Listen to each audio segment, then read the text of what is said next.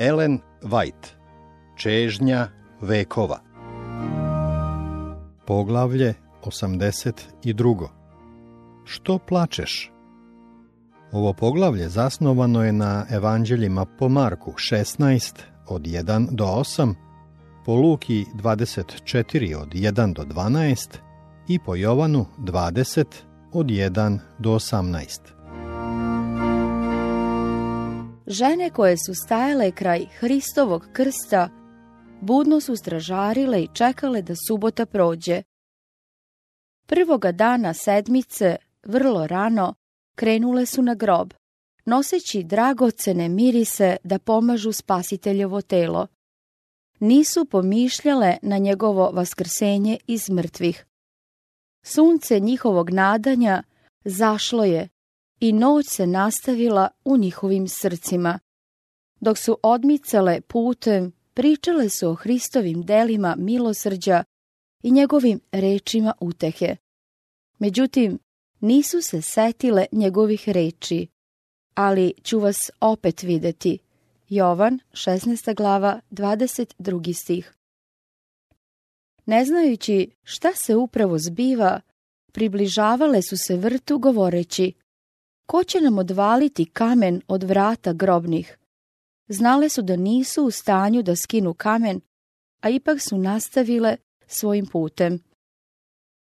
I gle, nebo se iznenada zasvetlilo slavom koja nije dolazila od sunca koje se rađalo. Zemlja je podrhtavala. Videle su da je veliki kamen uklonjen. Grob je bio prazan. Sve žene nisu došle iz istog pravca na grob. Marija Magdalena je prva stigla na mesto. Videći da je kamen sklonjen, požurila je da kaže učenicima. U međuvremenu prispele su i druge žene.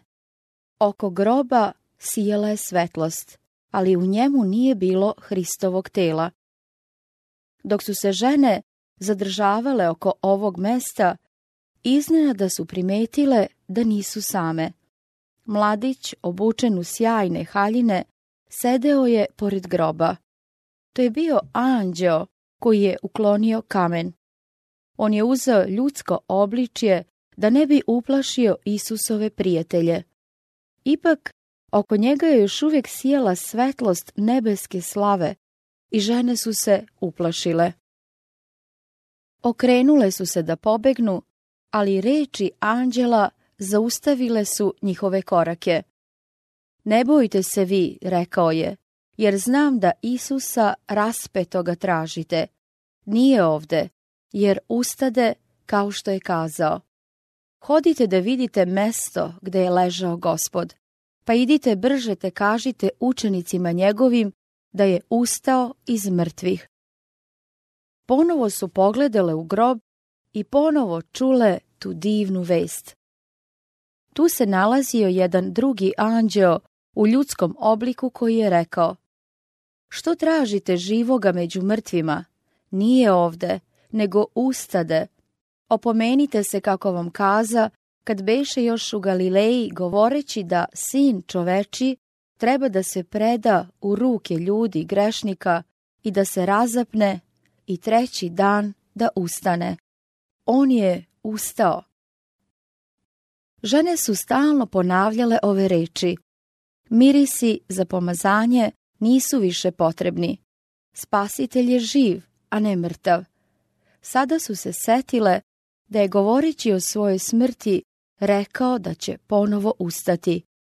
Kako je ovo bio divan dan za svet. Žene su se brzo udaljile od grobnice i sa strahom i radosti velikom potekoše da jave učenicima njegovim.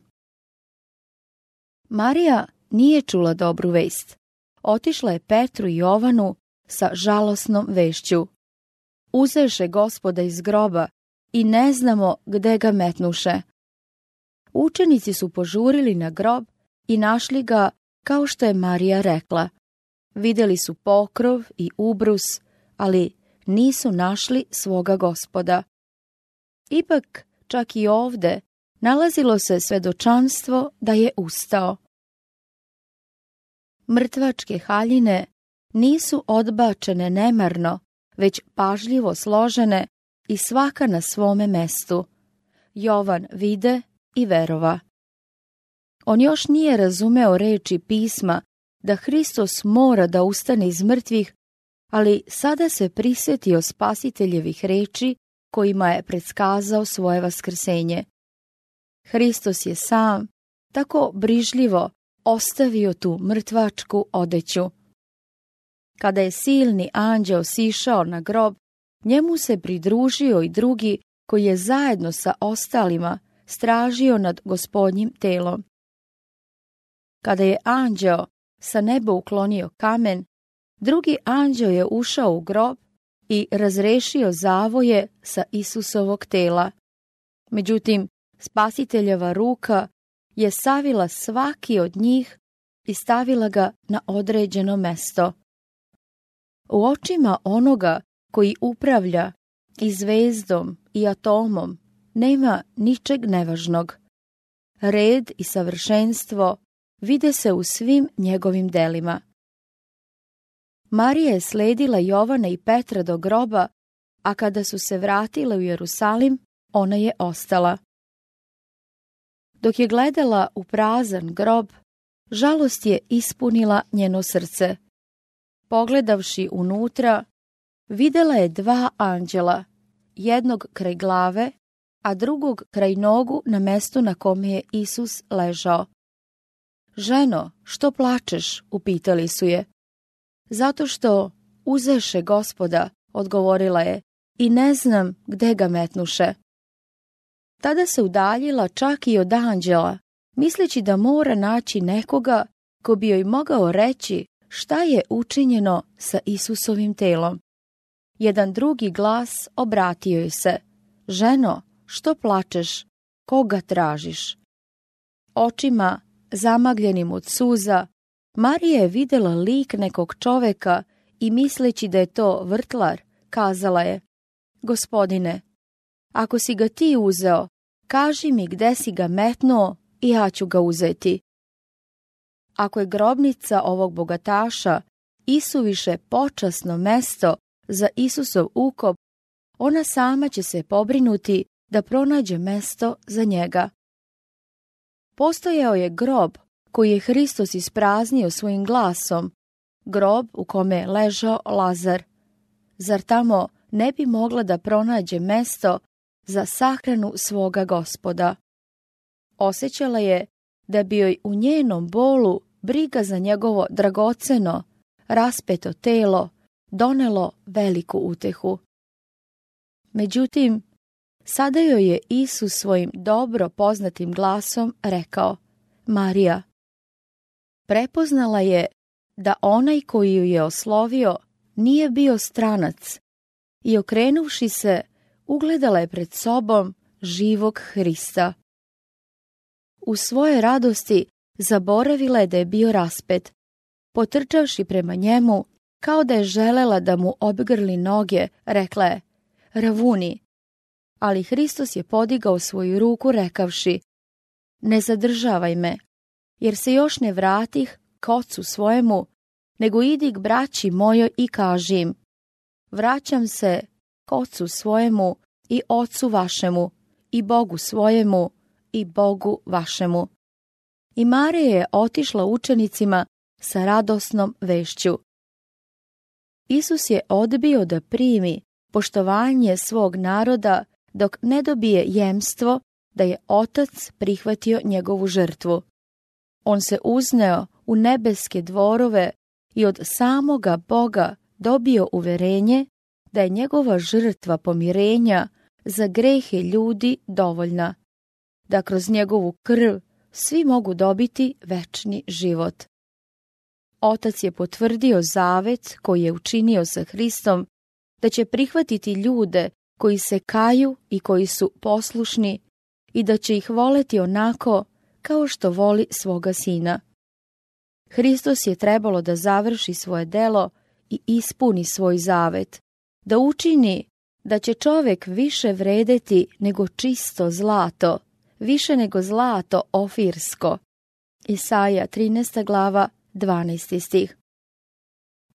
Sva vlast na nebu i na zemlji data je knezu života, a on se vratio svojim sledbenicima u svet greha da bi im podario svoju silu i slavu. Dok je Spasitelj bio u Božjoj prisutnosti, primajući darove za svoju crkvu, učenici su razmišljali o njegovom praznom grobu, tugovali i plakali. Dan koji je za celo nebo bio dan radosti, za učenike je bio dan neizvesnosti, pometnje i zbunjenosti. Njihovo neverovanje svedočanstvu žena pokazuje koliko je nisko pala njihova vera. Vesti o Hristovom vaskrsenju toliko su se razlikovale od onoga što su očekivali da u to nisu mogli da veruju. Bile su isuviše dobre da bi bile istinite, mislili su oni. Slušali su toliko mnogo doktrina i takozvanih naučnih teorija Sadukeja da je utisak koji su primili o vaskrsenju bio maglovit. Jedva su znali šta bi moglo da znači vaskrsenje iz mrtvih. Bili su nesposobni da shvate ovu veliku istinu. Nego idite, rekli su anđeli ženama, kažite učenicima njegovim i Petru, da pred vama otide u Galileju, tamo ćete ga videti, kao što vam reče. Ovi anđeli bili su sa Hristom kao anđeli čuvari u toku njegovog života na zemlji. Bili su svedoci njegovog suđenja i raspeća. Čuli su njegove reči upućene učenicima. To se pokazalo u njihovoj vesti učenicima i to je trebalo da ih osvedoči u njenu istinitost. Takve reči mogle su poteći samo od vesnika njihovog vaskrslog Gospoda. Kažite učenicima njegovim i Petru, rekli su anđeli. Od Hristove smrti Petar je bio pritisnut grižom savesti. Njegovo sramno odricanje i Spasiteljev pogled ljubavi i bola stalno su bili pred njim. Od svih učenika najviše je patio. Dato mu je uveravanje da je njegovo pokajanje prihvaćeno, a njegov greh oprošten. Bio je pomenut po imenu. Kažite učenicima njegovim i Petru da pred vama otide u Galileju, tamo ćete ga videti. Svi učenici su napustili Isusa i poziv da se ponovo susretnu sa njim obuhvatio je sve. On ih nije odbacio. Kada im je Marija Magdalena kazala da je videla Gospoda, ponovila je poziv za sastanak u Galileji i treći put im je poslana ova vest. Posle pojavljivanja pred Ocem, Isus se javio drugim ženama govoreći: Zdravo! A one pristupivši, uhvatiše se za noge njegove i pokloniše mu se. Tada reče im Isus: Ne bojte se, idite te javite braći mojoj, neka idu u Galileju i tamo će me videti. Hristov prvi posao na zemlji posle vaskrsenja bio je u naporu da osvedoči svoje učenike u svoju neumanjenu ljubav i nežno staranje za njih. Da bi ih uverio da je on njihov živi spasitelj, da je slomio okove groba i da neprijatelj, smrt, nije mogao duže da ga zadrži, da bi im otkrio da ima isto srce ljubavi, kao kada je bio sa njima kao njihov ljubljeni učitelj, često im se javljao. Želeo je da ih još više stegne s vezama ljubavi. Idite, recite moje braći, rekao je on, da se sretnu sa mnom u Galileji. Kada su čuli o ovom sastanku, tako pouzdano zakazanom, učenici su počeli da razmišljaju o Hristovim rečima kojima je predskazao svoje vaskrsenje. Ali još uvek nisu se radovali, nisu mogli odagnati svoje sumnje i zbunjenost. Čak i kada su žene izjavile da su videle Gospoda, učenici nisu hteli da poveruju. Smatrali su da su obmanute. Nevolja kao da se gomila jedna za drugom. 6. dana sedmice vidjeli su kako je njihov učitelj umro. 1. dana sledeće sedmice bili su lišeni njegovog tela i bili optuženi da su ga ukrali da bi prevarili narod. Izgubili su nadu da će ikada ispraviti rđave utiske koji su se sve više učvršćivali protiv njih. Plašili su se neprijateljstva sveštenika i gneva naroda. Čeznuli su za Isusovim prisustvom koji im je pomagao u svakoj nevolji. Često su ponavljali reči: a mi se nadasmo da je on onaj koji će izbaviti Izrailja. Usamljeni i tužna srca sećali su se njegovih reči, jer kad se ovako radi od sirova drveta, šta će biti od suha? Luka, 24. glava, 21. stih, 23. glava, 31. stih. Sastali su se u gornjoj sobi, zatvorili i osigurali vrata, svesni da sudbina njihovog ljubljenog učitelja u svako doba može postati i njihova. A sve ovo vreme mogli su se radovati saznanju da je Spasitelj vaskrsnuo.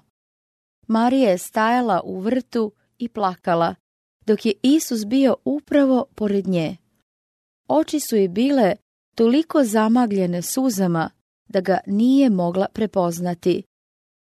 Srca učenika bila su tako puna bola da ni oni nisu verovali vesti anđela ili rečima samoga Hrista. Koliko je danas mnogo onih koji još uvijek postupaju onako kao što su učenici postupali. Koliko je mnogo onih koji, kao Marija, očajnički uzvikuju: uzeše Gospoda mojega i ne znam gde ga metnuše. Kolikima bi mogle biti upućene Spasiteljeve reči: što plačeš, koga tražiš? On je kraj njih, ali njihove oči, zamagljene suzama, ne raspoznaju ga. On im govori, ali oni ne razumeju. O, kad bi pognuta glava mogla da se podigne, kada bi oči mogle da se otvore da ga posmatraju, kada bi uši mogle da slušaju njegov glas. Idite brže, te kažite učenicima njegovim da je ustao iz mrtvih. Naložite im da ne gledaju Josifov novi grob, koji je bio zatvoren velikim kamenom i zapečaćen rimskim pečatom. Hristos nije tamo. Neka ne gledaju prazan grob, neka ne tuguju kao oni koji su bez nade i pomoći. Isus živi i zato što on živi, i mi ćemo živeti. Iz zahvalnih srca, sa usana dodirnutih svetom vatrom, neka odjekne radosna pesma. Hristos je vaskrsnuo. On živi da posreduje za nas. Uhvati se za ovu nadu i ona će držati dušu kao siguran, oproban lenger. Veruj i vidjet ćeš slavu Božju.